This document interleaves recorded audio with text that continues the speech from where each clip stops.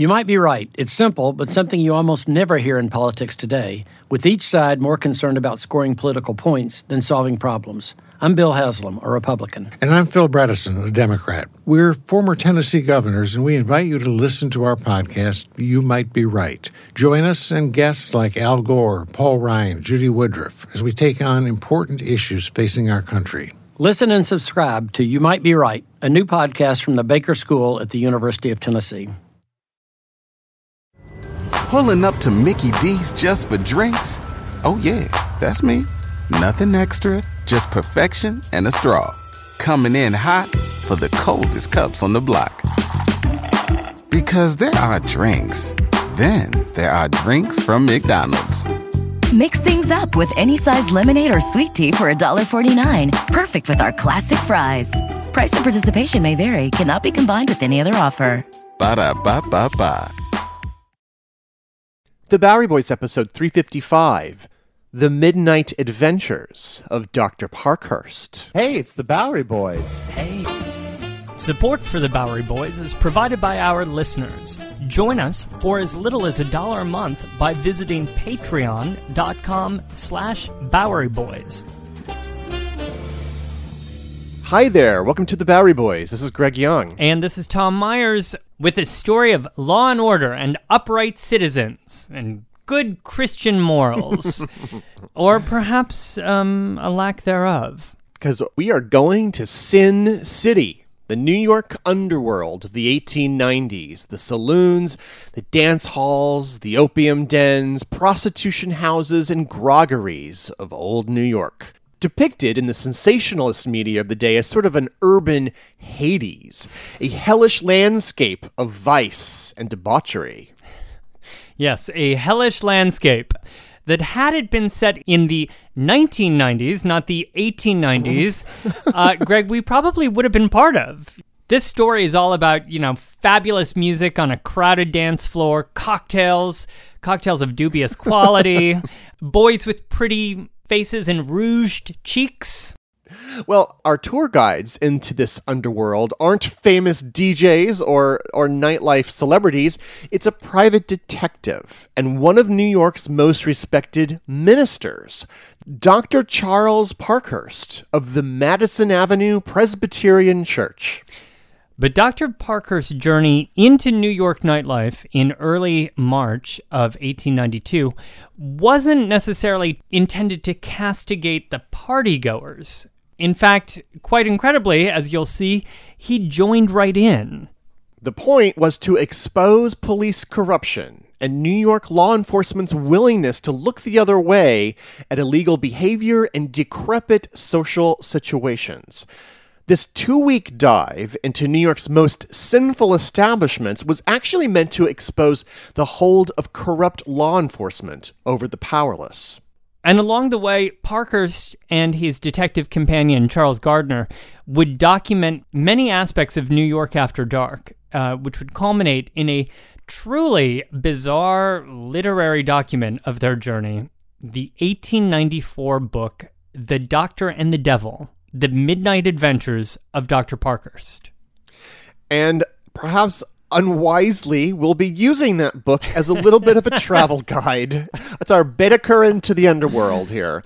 So, in fact, follow me as we enter into a saloon at 96 Cherry Street. Dr. Parkhurst hesitated in a manner that showed that he was surprised at what he saw. A square room with a bar at one side of it. Behind the bar was a most truculent-looking ruffian. Over in one corner was a man playing a waltz from a wheezy old accordion. Around the floor were whirling half a dozen men and women.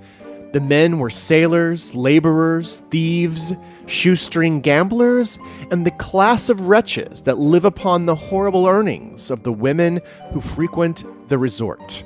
Nearly everybody was drunk, male and females, smoking cigars and cigarettes as they danced and all hurried to the bar at frequent intervals. You're stopping just as it's getting good. We're getting there. Can you tell us, though, a little bit about this Dr. Parkhurst character? Who is this odd fellow? Well, clearly, as we can infer from the passage you just read, he is the well-respected and admired, serious and pious minister of the Madison Square Presbyterian Church. Well, for the benefit of our listeners here, can we explain how he got into this specific situation? How he wound up in this dive bar. Well, let's rewind a couple of weeks, because something big went down in his church about 2 weeks before this first big night out on the town. See, Parkhurst, who was also a prominent social reformer, and he was very involved in anti-corruption causes in New York. He, in fact, was the president of the Society for the Prevention of Crime. On Sunday, February 14th, 2 weeks before this, he had preached a sermon that sent shockwaves through New York. Parkhurst was 49 years old at the time. He was a studious, serious man. He was from Framingham, Massachusetts. He studied at Amherst. He had served as a high school principal and then as a minister back in Massachusetts. And it was then, in 1880, that he had landed the rather posh position as the minister at the Madison Square Presbyterian Church. So then, here in February of 1892, on this Sunday in his church, in this sermon that caused such a stir, he had lashed out at the sin that surrounded the church and that permeated the rapidly growing city at the time. He railed against the bars that served on Sunday, the houses of ill repute, and most shockingly, he railed against the elected officials in City Hall, including Tammany Hall, which was the political machine that ran the city and paid off politicians, and worst of all, the police department that didn't enforce the laws and shut these places down, but rather cashed in and took payouts and actually protected all of these houses of vice.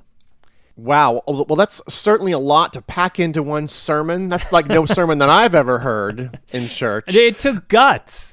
And we should mention that Tammany Hall, back in the 1870s, back with the downfall of Boss Tweed, they themselves had lost a lot of power. But between that point and right now, 1892, they kind of clawed their way back into prominence and were pretty much controlling most aspects of the city.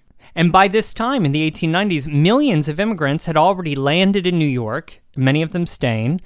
And the city was rapidly, of course, expanding north, with more than 1.5 million people living on Manhattan Island. And the most densely populated neighborhoods are still downtown, and of course packed into the tenements on the Lower East Side.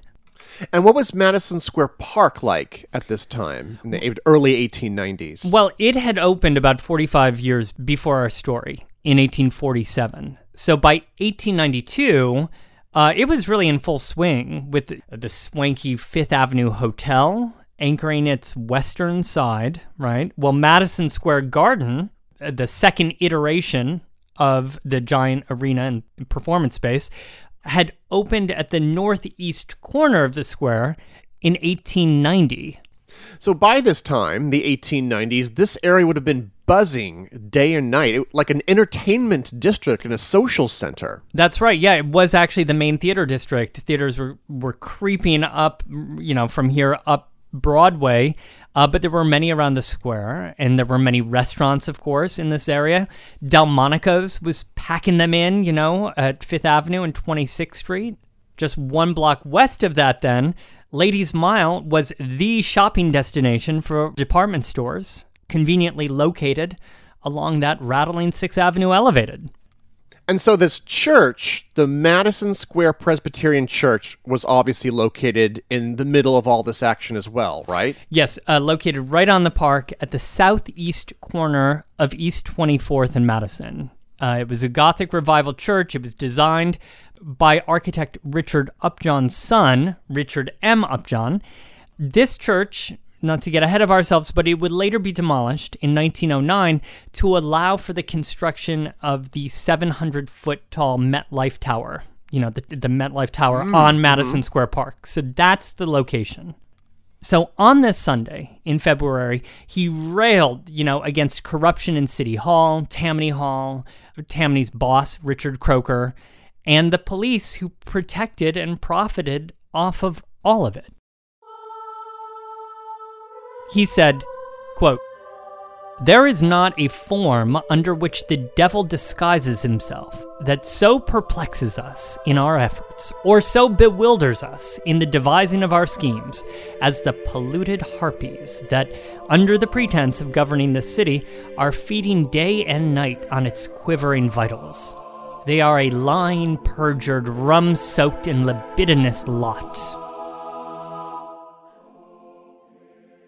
He was claiming that the police were actually getting paid off by bars who stayed open later than they were allowed to, and including serving on Sunday, which was illegal at the time, and that the police were getting percentages of the profits that were made in illegal gambling dens, and they were being handed fistfuls of cash by the owners of brothels. And he called out the mayor and his administration all the way up to District Attorney Nickel, accusing them of nothing less than manufacturing criminals.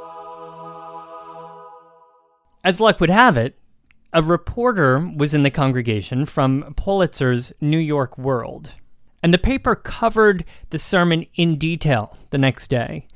The reaction was intense, and it was markedly anti-Parkhurst, because politicians and city officials, other newspapers, they all kind of piled on and rallied against Dr. Parkhurst, because they accused him of everything. They accused him of lying, of slandering all of these prominent people, and also they kind of accused him of vulgarity, for even bringing up these issues and these sins inside a church. It's true, though. He had made some really ambitious claims about some pretty prominent people in the community, so I can kind of understand the blowback that he's getting here. Yeah, and the district attorney, Nickel, was really annoyed by the charge, that he and others in positions of authority were essentially profiting off of crime, and they decided to take action. So 9 days later, on February 23rd, Nickel called Parkhurst in before a grand jury, and he asked him to present evidence for his charges.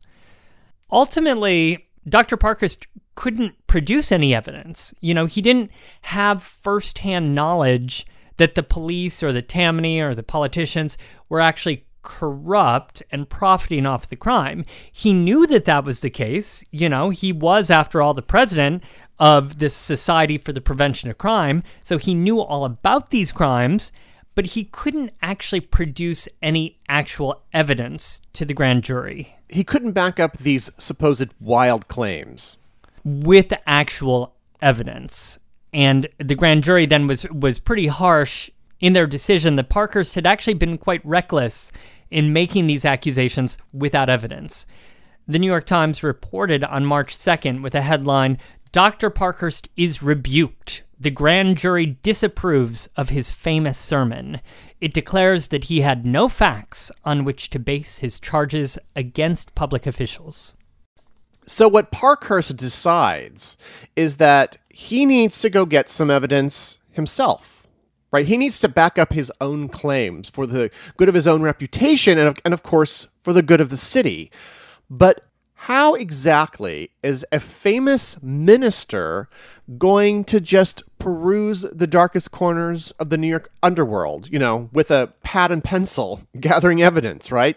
He needs a tour guide of sorts. Now, Tom, perhaps this is a business opportunity for Bowery Boys walks that we could get into. The tours of nightlife debauchery. Why don't you and I take that offline, Greg, and we'll workshop the idea. Sounds like a good idea. Maybe we'll lead it. But anyway, in the case of Parkhurst, he turned to a detective named Charles Gardner, who agreed to take Parkhurst on a journey through some of these lowly places for several nights in early March.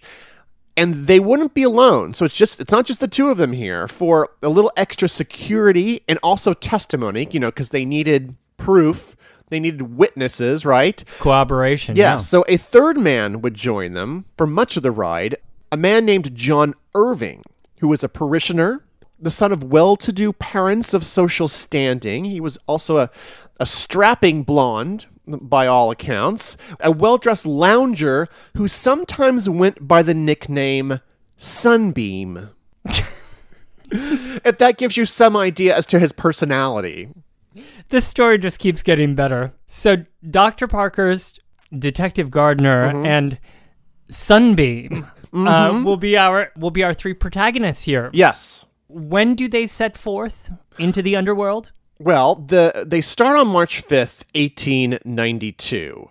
However, when Gardner arrives to pick up Dr. Parkhurst from his home up on East 33rd Street, he finds actually that both the minister and his blonde companion here were not attired for the gutter, let's just say. To quote from Gardner's book, The Doctor and the Devil, Dr. Parkhurst's coat was cut in ministerial fashion. The trousers had a very aroma of the pulpit about them, unquote. And our Sunbeam here was actually even worse. Quote, did you ever see a dandy dressed up in his last year's suit?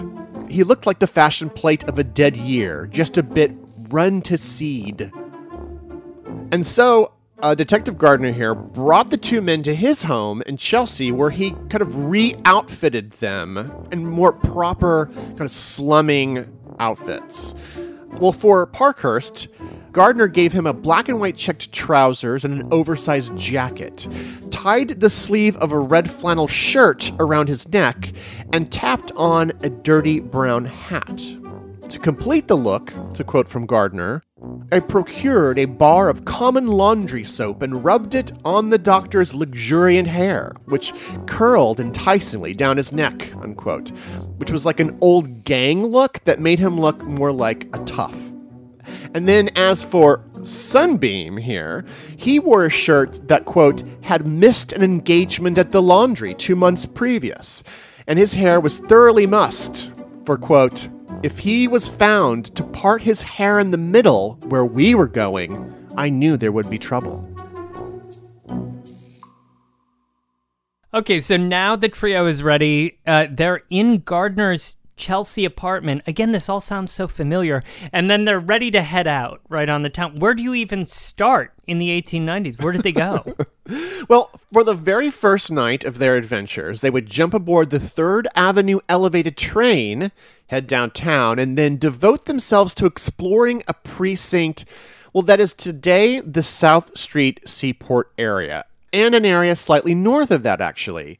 So they're down on the East River waterfront, kind of near the Brooklyn Bridge approach. The Brooklyn Bridge, which was up and running. It was the remnants of an infamous neighborhood known as Cherry Hill, or as Gardner describes, quote, it is a place where nightly bleeding men reel out of alleyways and fall senseless in the street, and no one even takes a passing glance at them. And such a little thing as hitting a man over the head with an axe does not even excite passing comment. It really is the fashion to do that sort of thing in Cherry Hill. Well, their first stop was 33 Cherry Street, to the saloon of Tom Summers. This place was a genuine den of thieves. Gardner introduced Parkhurst and Irving here as family members from South Carolina. So to blend in, you can't just like pop in. To kind of give them some credence, they had to take a big swig of whiskey in front of the proprietor. Or maybe I should say something like whiskey.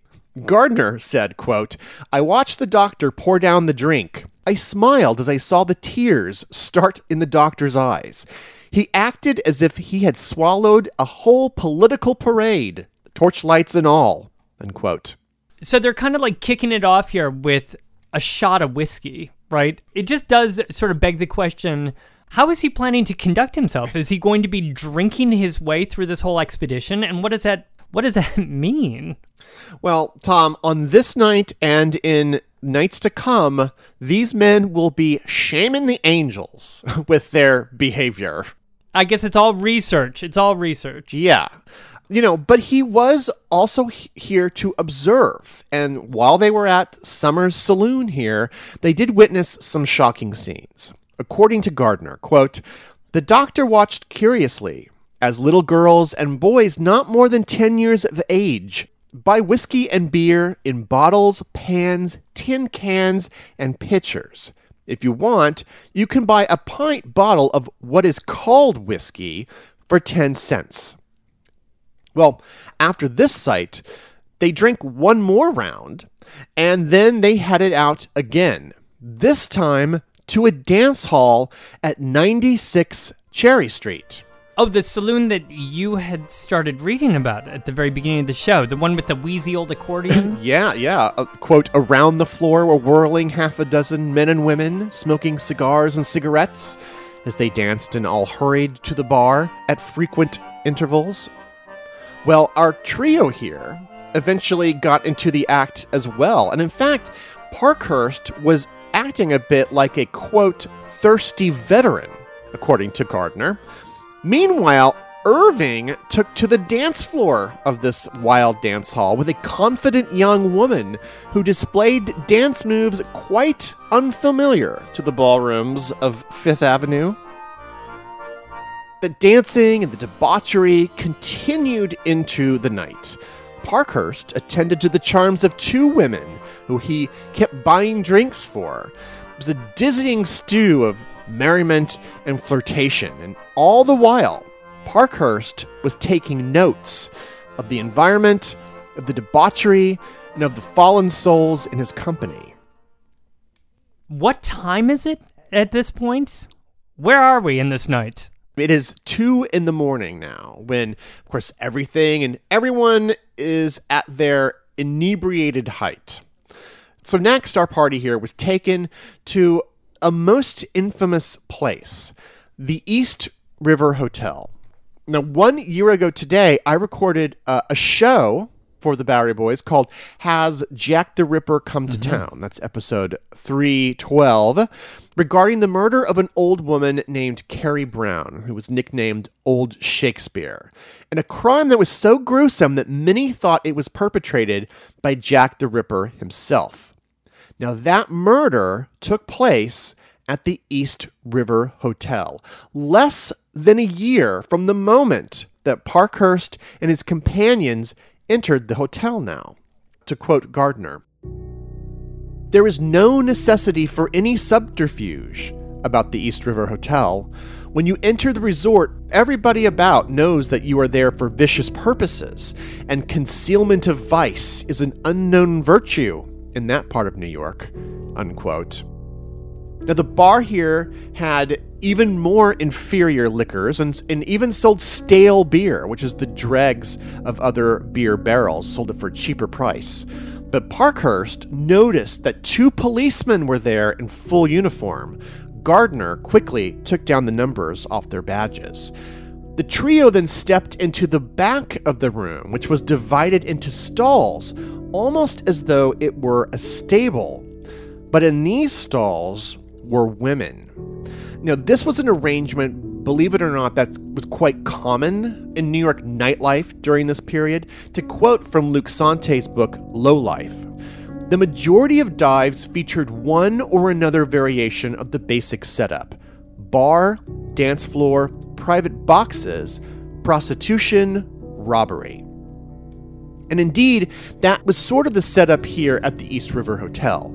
Now, as I mentioned in last year's Jack the Ripper show, the women who pursued sex work here in this neighborhood on the waterfront were often quite destitute and attempting to work to avoid the workhouse. They faced great physical abuse and were often exploited, often by law enforcement themselves. And in a way, Parkhurst himself had ulterior motives beyond the well-being of these particular women that they met that night. Dr. Parkhurst bought everyone a round of 5-cent whiskey, so that's for 16 people, pretty much most of the people in the bar at this time. As Parkhurst is feeding these people liquor, though, he's judging them and condescending to them. Yet even with tankers of booze in him, he's still focused on the bigger picture here. As Gardner dragged the men out, finally, after, a much to do here, Parkhurst began to drunkenly sermonize on the street. Quote, Here is a city which is now waking up to begin its daily toil for millions of dollars. Just 1/10 of the money and energy to be thrown away today in this race for wealth would turn this hellhole we are in into a decent place. And mind you, this Saturnalia of crime tonight is going on right under the eyes of the police.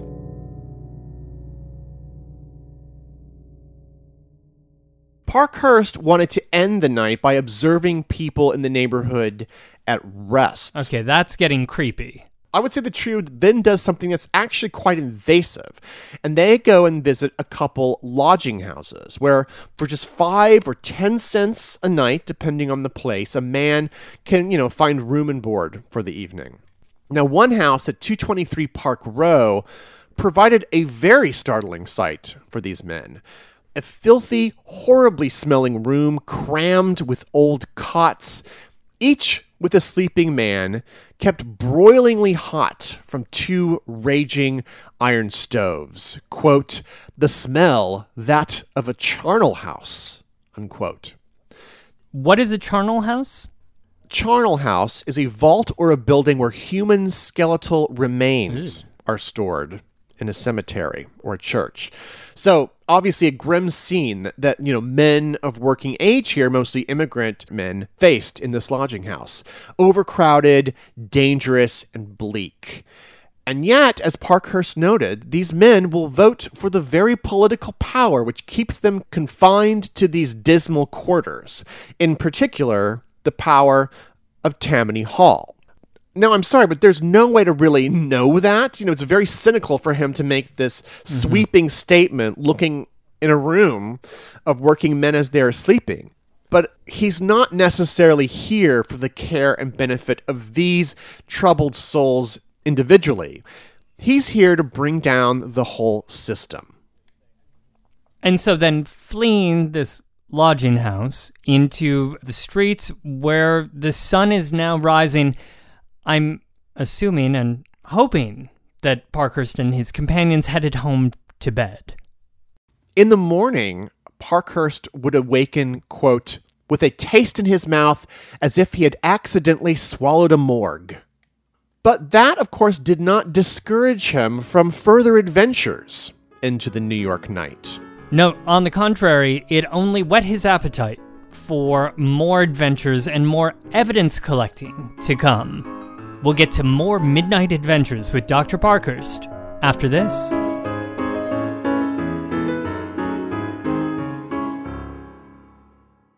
Addiction plays hardball. He would hit me with these verbal attacks. I just said to him, "I love you so much. You're such an amazing person. I can't take this ride anymore." It was the fact that Dad made that sentiment and broke down. And years later, he told me it had a huge impact on him. Sometimes doing what's right for your loved one is the hardest thing to do. Karen is that right thing. Visit caron.org/lost. Ever been to Delaware? If not, now's the time to visit. You'll find a lot of fun in a little state. Since you can drive anywhere in the state in a couple of hours, you'll spend less time driving and more time enjoying. Explore from the bays to the beaches, stroll the boardwalks, and have an oceanside bonfire. Get a taste of Delaware at one of the award-winning restaurants and enjoy a local craft brew. See the first state's unique historic landmarks and experience Delaware's endless discoveries. Plan your adventure today at visitdelaware.com. Pulling up to Mickey D's just for drinks? Oh yeah, that's me. Nothing extra, just perfection and a straw. Coming in hot for the coldest cups on the block. Because there are drinks. Then there are drinks from McDonald's. Mix things up with any size lemonade or sweet tea for $1.49. Perfect with our classic fries. Price and participation may vary. Cannot be combined with any other offer. Ba-da-ba-ba-ba.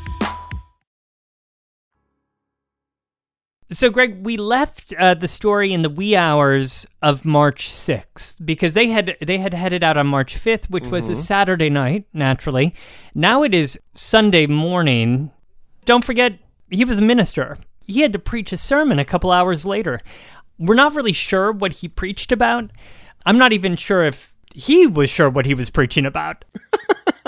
But I think we know what he must have felt like, and it ain't pretty. But he didn't tell his congregation, did he? He couldn't spill the beans on like his secret plan here. I think it would be kind of hard, to explain to your faithful flock, that you had just spent the evening carousing down on Water Street dives and Cherry Street brothels.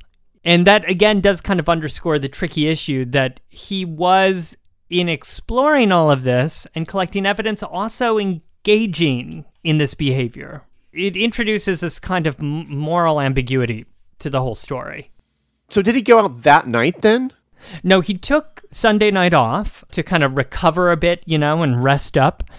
So then they continued on Monday night then? Yes, 2 nights later. On Monday, March 7th, they were back, and they were headed for Chinatown, where they were accompanied by an interpreter named Li Bing, who was an acquaintance of Gardner's and who showed them around. Bing took them to dinner at 11 Mott Street, a restaurant that they referred to as the, quote, Chinese Delmonico's. There's some comedy about them fumbling with chopsticks, and then they continued on with their slumming. They hit up some Chinese gambling parlors before Dr. Parkhurst inquired about visiting an opium den, because he'd heard that an estimated 30,000 New Yorkers had an opium habit, and he wanted to see it all in action. Gardner writes, quote, Li Bing led the way to a half-tumbled-down building in Doyer Street, where after we had stumbled along a dark hallway, we gained admittance to an inner room, after he had muttered what was possibly a password to a tall man who answered his knock. The room was in semi-darkness, and when our eyes became accustomed to the gloom, I saw we were in a room about 30 by 60 feet in dimensions. The room was quite well fitted up. On the floor, which was uncarpeted, were a couple of dozen rugs and pillows. I noticed that each pillow was as white as the falling snow. Here and there were cots, also rug-covered, and with pillows on them. But what struck Dr. Parkhurst the most was the absolute silence in the room. We stood perfectly still, and there was absolutely no noise.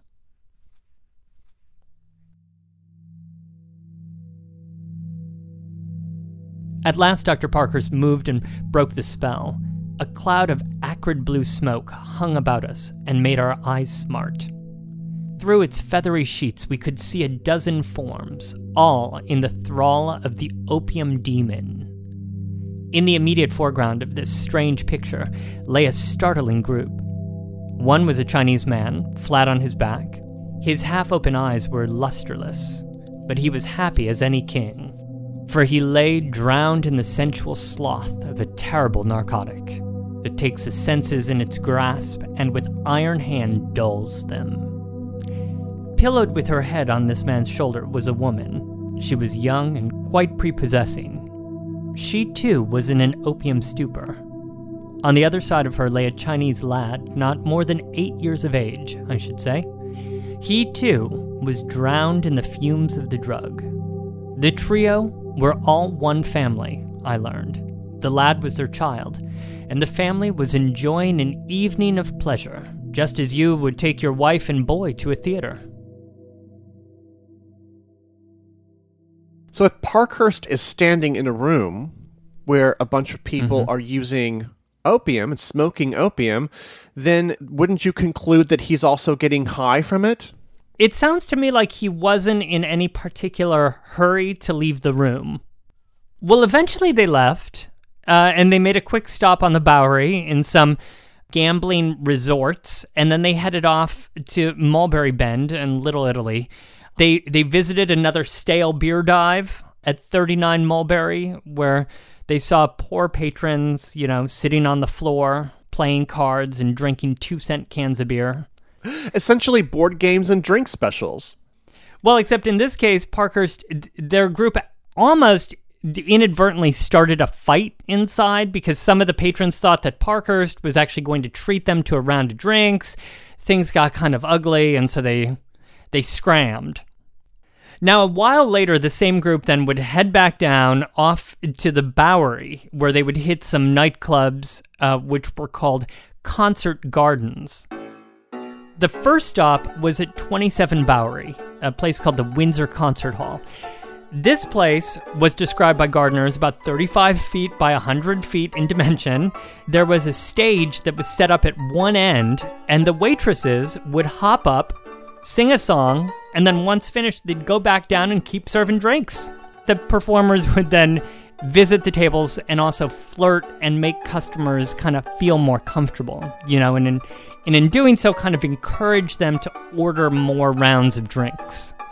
Parkhurst and Gardner and Irving ended up ordering rounds of brandy for them, and then for three women who quickly joined them at their table, and then it sounds like it just turned into like round after round, just like throwing back brandies.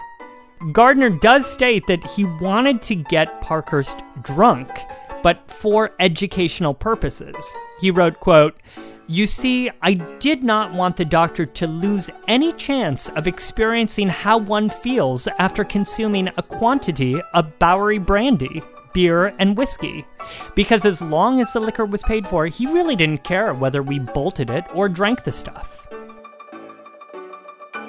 So the idea was to get Parkhurst drunk for research purposes. I mean, I use that excuse all the time. And from there, they went a couple blocks away to a, quote, tight house on Bayard Street. A tight house? Where you get tight or you wear tights? Gardner explains, quote, "Outwardly, it is a house of apparent respectability. It is a 3-story brick house with green blinds and, if it was not for the red shades over the front door transom, would attract no great attention. The fact, too, that bold-faced, painted women hung out of the windows and chirped merrily as crickets to passers-by made the house belie its looks. We were ushered into a large square room where there was a set of cheap furniture. On the walls were several risque photographs of supposedly comic scenes. The resort was a favorite one for U.S. soldiers. There was a party of the soldiers from Fort Hamilton there, and they were dancing with a bevy of girls dressed in tights. I asked one of the girls why she wore such a costume. 'In case of fire,' she replied. 'There are no fire escapes on the house, and it won't take me long to dress.'" So yes, here at the tight house, the women wore tights and not much else. From there, it was off to a German brothel a couple blocks away on Forsyth Street, then to Elizabeth Street, where there were more than a dozen women who tried to lure them into another brothel. And by the way, that brothel specialized in serving the police community because it was located near the police headquarters. And so it went on and on until they finally, blessedly, retired for the night. But even Parkhurst would have his limits here. I know that sounds hard to believe. He seemed fascinated, even amused by all of this stuff, by scenes of female sex workers and men in various states of sobriety, as long as those men acted within acceptable standards of masculinity. But a different sight greeted him on another evening in Greenwich Village at 133rd West 3rd Street at a place called the Golden Rule Pleasure Club. The Golden Rule Pleasure Club? So the minister is heading to the Golden Rule. Yes. Pleasure Club, which is certainly a rule that I'm sure he was familiar with. He probably could have recited it. Yes, do unto others as you would have them do unto you. But probably not an adage he wished to practice at this secret club, where ideas of gender were more fluid. The basement was fitted up into little rooms by means of cheap partition, which ran to the top of the ceiling from the floor. In each room sat a youth whose face was painted, eyebrows blackened, and whose airs were those of a young girl. Each person talked in a high falsetto voice and called the others by women's names, unquote. Now, what the doctor and his companions had stumbled into was a world that he was very unequipped to understand. New York's thriving queer community of the late 19th century. He was in the heart, actually, of what we might call the gay or LGBT scene today, using modern parlance. here in Greenwich Village. Around the corner, in fact, on Bleecker Street was The Slide, another, quote, ferry resort, as they called them, which was packed nightly with people of all different types. And it's not surprising to learn that saloons of this type needed extra protection and were only kept open by substantial bribes to the beat police. But they were quite popular and apparently very lucrative, or else the proprietors wouldn't have even risked keeping these types of places open. And the same actually goes to bars in the area that catered to black patrons and to mixed clientele, sometimes called black and tans. And so throw in some gambling dens and some other types of saloons, and these were the night streets of the village. Yes, all of those places in the village, and on top of it, also, of course, plenty of prostitution. And Bleecker Street was very well known for this line of work. In fact, there was an area that was referred to as Frenchtown, perhaps for its French residents, or perhaps just for its many brothels. Well, one night, Parkhurst and his companions stopped by a house of prostitution that was owned by a woman named Maria Andrea. A house, I should add, that was being guarded by a uniformed police officer with a billy club. Now, inside, Maria Andrea asked the men if they would like to see the, quote, French circus for $5 apiece. Well, the men managed to talk her down to $4 for this unusual display. She then promptly called, quote, a bevy of young and decidedly pretty French women who wore Mother Hubbard costumes or loose dresses of silk and gray satin. Maria then directed the men to pick out one woman in particular. The other women hastily left the room. And then, we don't know.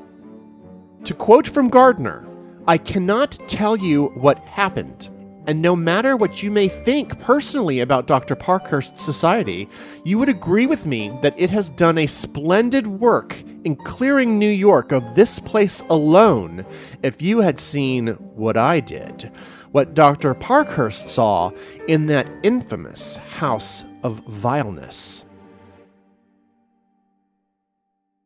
By Friday, Dr. Parkhurst was really curious about the extent to which vice reached the doorsteps of his church. And for that, he and his cohorts visited another brothel, this one rather upscale, and located at 29 and 31 East 27th Street, just 3 blocks north of the church between Park and Madison. This house of ill repute was run by a woman named Hattie Adams. Now, that night, before heading to Adams' house, before they met up with Parkhurst even, Detective Gardner and Irving realized that they were being followed by detectives. And they concluded, or surmised, that the police department was actually, by this point, onto their mission, and would perhaps also try to trap them in some manner. Perhaps the police would actually raid a place while Dr. Parkhurst was inside, and that could obviously lead to all kinds of embarrassment. I mean, that would be career-ending for Dr. Parkhurst, obviously, to be caught, with his pants down, figuratively. Yes, and it would be, a way of saving face for the police department, who knew that they were about to be exposed. So that's happening at the same time, then, that our trio arrives at the home of Hattie Adams around 11:30 at night. Gardner writes, "We were met in the hall of the house by Hattie Adams herself. She led the way to a rear parlor, and then she called 7 or 8 young women into it. Dr. Parkhurst sat near the door and smiled when the girls came in. 'This is a rather bright company,' he said blandly. He talked, you see, just about in the manner in which he would speak to a Sunday school full of young ladies, not knowing any worse. I arranged for the subsequent dance of nature, as it was called by Hattie Adams, of 5 girls at a cost of $15 or $3 for each gymnast dancer. Gardner continues to describe how then the women disrobed and how he had to blindfold the professor, quote unquote, the piano player, as the girls claimed to be too modest to dance in front of him. Then the 5 women, to a lively jig played by the professor, danced the can-can. They high-kicked, kicking hats held 6 feet off the ground. Young Irving danced with the women. And then came the celebrated leapfrog episode, in which I was the frog, and the others jumped over me. The doctor sat in the corner with an unmoved face through it all, watching us and slowly sipping at a glass of beer. Hattie Adams was quite anxious to find out who Dr. Parkhurst was. I told her that he was from the West and was a gay boy. Then Hattie tried to pull Dr. Parkhurst's whiskers, but the doctor straightened out with an air of dignity that she did not attempt any further familiarities. Immediately after the dance was over, the girls left the room and we left the house. "Come again," said Hattie Adams smilingly as we left. After that, he returned home for the night. He was done with his carousing, while the other 2 continued on with their research. Just how much more evidence did they need to collect by this point? Well, they hadn't hit up every neighborhood, and they were still taking down addresses. Consider that in the Tenderloin, Gardner writes that he himself visited 25 houses of ill repute in one day, okay? Which included, he gives the addresses in the book, it includes almost every house on one of the blocks of West 31st Street and West 32nd. I mean, it's like all of them were brothels. And in addition to this, they hired 4 detectives to investigate bars that were serving on Sunday or serving beer to on-duty policemen. And this, they found 254 saloons that were violating those laws. And they also counted nearly 2,500 people who were drinking on Sunday. And really, his whole point here was that it was impossible, right, to sort of reconcile that these 4 detectives on their own could find hundreds of saloons that were operating illegally, but the entire police force of 3,000 police officers couldn't find one example officially. Something here was clearly not right. So Parkhurst and these detectives had collected a mountain of evidence by this point, illustrating all of the illegal behavior and vice on display in the New York nightlife. But what exactly were they going to do with all this information? They couldn't go to the police with it, obviously. Parkhurst was planning to take it back to his congregation, which he did when he presented it as evidence in his sermon the following Sunday on March 14th, 1892. And naturally, they had all arranged for journalists to be present for this big sermon. The Times the next day declared on its front page, "Dr. Parkhurst speaks out. Another scathing arraignment of city officials. A great throng hears his startling story. Vice flourishing under the protection of those who should suppress it." And they report that the place was jam-packed with people. There were, in fact, another 2,000 people spilling out of the church and into the streets who weren't able to get inside. Wow, it sounds like a bigger show than anything at Madison Square Garden. Actually, the Times reports that had they held the sermon at Madison Square Garden, there would have been overflow crowd there as well. Wow. But Parkhurst, in his sermon, proceeded to rail against Tammany and the police, and then he introduced his own evidence right there. He exhibited lists of bars that operated on Sundays, of illegal gambling dens, and dozens of brothels that they visited. And he stated in his sermon, quote, "One of these places I spent an hour in myself, and I know perfectly well what it all means. And that house is 3 blocks only from the spot where I am standing now." That sermon made a sensation. According to the Times, quote, "When the congregation began to depart after the benediction had been pronounced, hundreds moved forward to shake hands with the preacher, but he avoided anything like a reception by going into his study. groups of men and women discussed the sermon around the church for an hour afterward. What was key about what he had accomplished? Like, what was different about this than his sermon, 2 weeks before, or really any of the work that his society had done, is that really this was a fact-finding mission. And after each mission, the party that he was with, they all signed legal affidavits. In fact, this book is filled with affidavits, the book that Gardner wrote, The Doctor and the Devil, attributing to the truth of all of these events.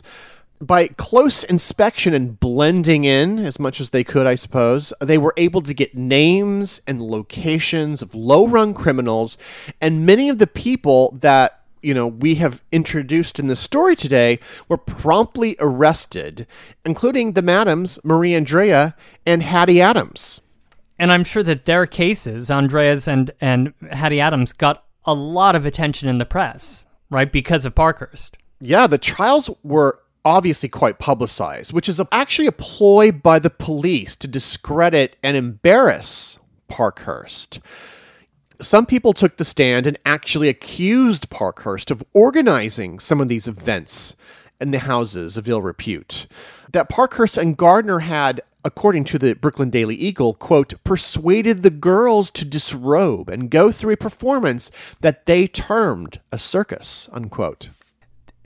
This is all just such a nasty business, right? I mean, I suppose that Parkhurst would be successful here in clearing his name, but what about the other people? Did any positive reform come out of this? Anything good come out of this?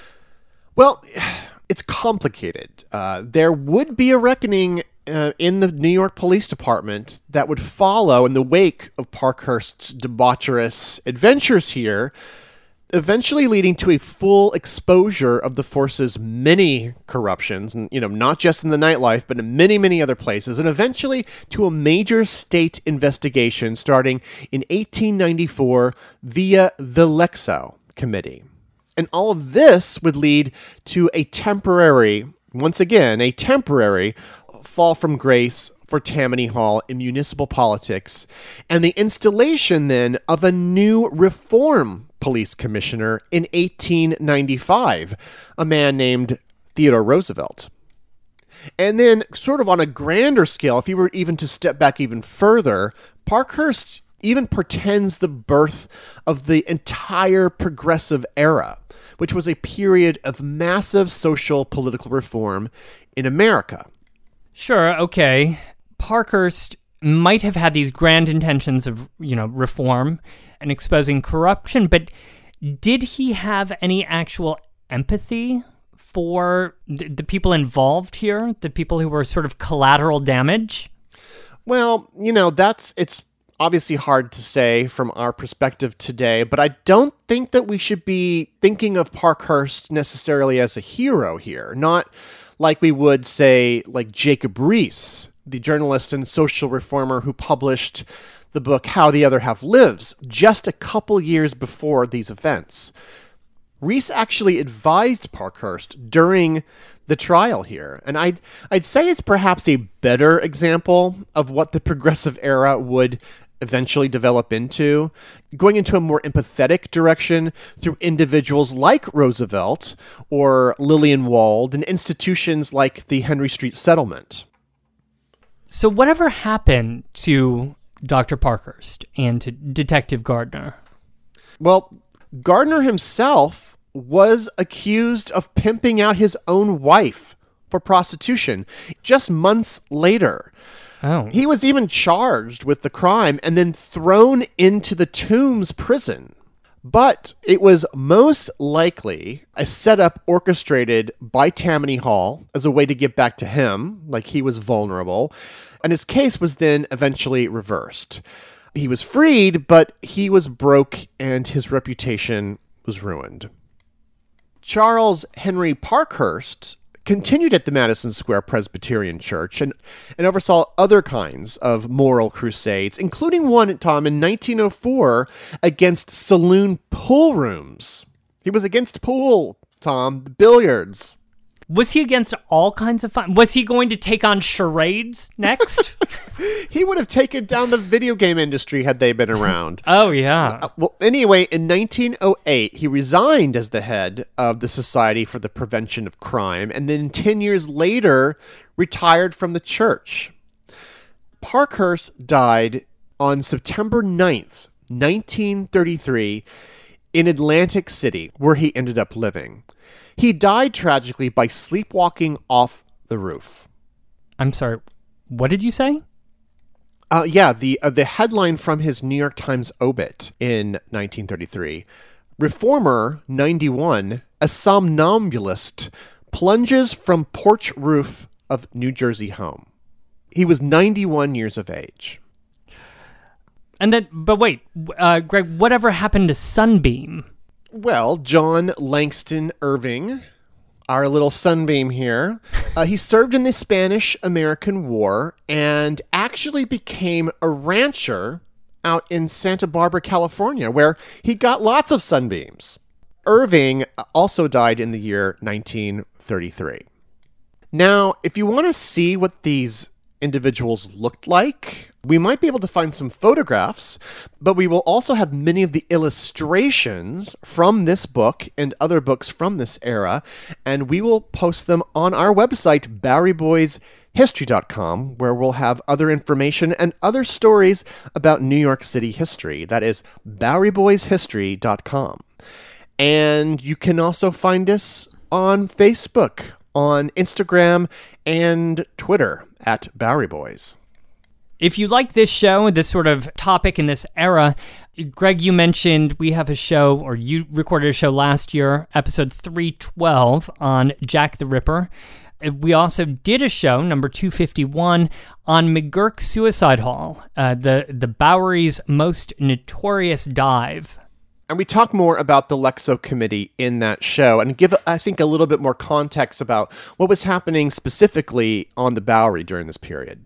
A huge thank you to our patrons who have joined us on patreon.com with their small monthly contributions. It's because of you, our sustaining listeners, that we are able to make the Bowery Boys full-time. It is our full-time jobs. We couldn't do it without you. You can find out more and join the great group that's there at patreon.com. That's patreon.com/Bowery Boys. And you will see that by joining, you're given access to audio extras. We have one called the Bowery Boys Movie Club, where we look at movies that were shot in New York or take place in New York City, break them down together. And one called The Takeout, where we talk about things sort of ancillary to the show that we've just recorded. And Greg and I will be recording a takeout for this particular episode because there's so much to talk about. Yes, we'll be dropping that in your Patreon feeds early next week, so check that out. We'd also like to give a big Bowery Boys thank you and shout out to Cassidy H. and Shilpa G. from Manhattan, David B. from Brooklyn, Bill in Chicago, and additional patrons, Tracy R., Sybil G., Susan S., and Willow S. Thank you all for supporting the Bowery Boys podcast. And if you're looking for something fun to do in the coming days and weeks, join us as well on BoweryBoysWalks.com. We have all kinds of fun virtual walks that are taking place, including tours about the hidden history of Greenwich Village, the West Village musical tour, another Ghosts of the Elevated Railroad, and more. Plus, mark your calendars because Greg and I are joining our tour guide and food historian, Carl Raymond, on April 13th for a very special Gilded Age table event. We'll get into it more in an upcoming show, but it's April 13th. Tickets will be available soon, and let's just say that halfway through, we'll be stopping the tour to raise a glass with a Gilded Age themed cocktail. So keep that date, April 13th, 2021, and join us.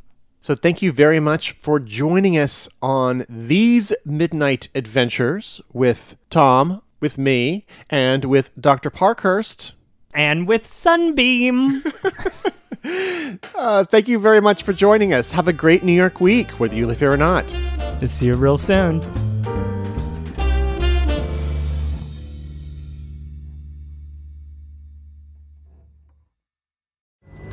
Pulling up to Mickey D's just for drinks?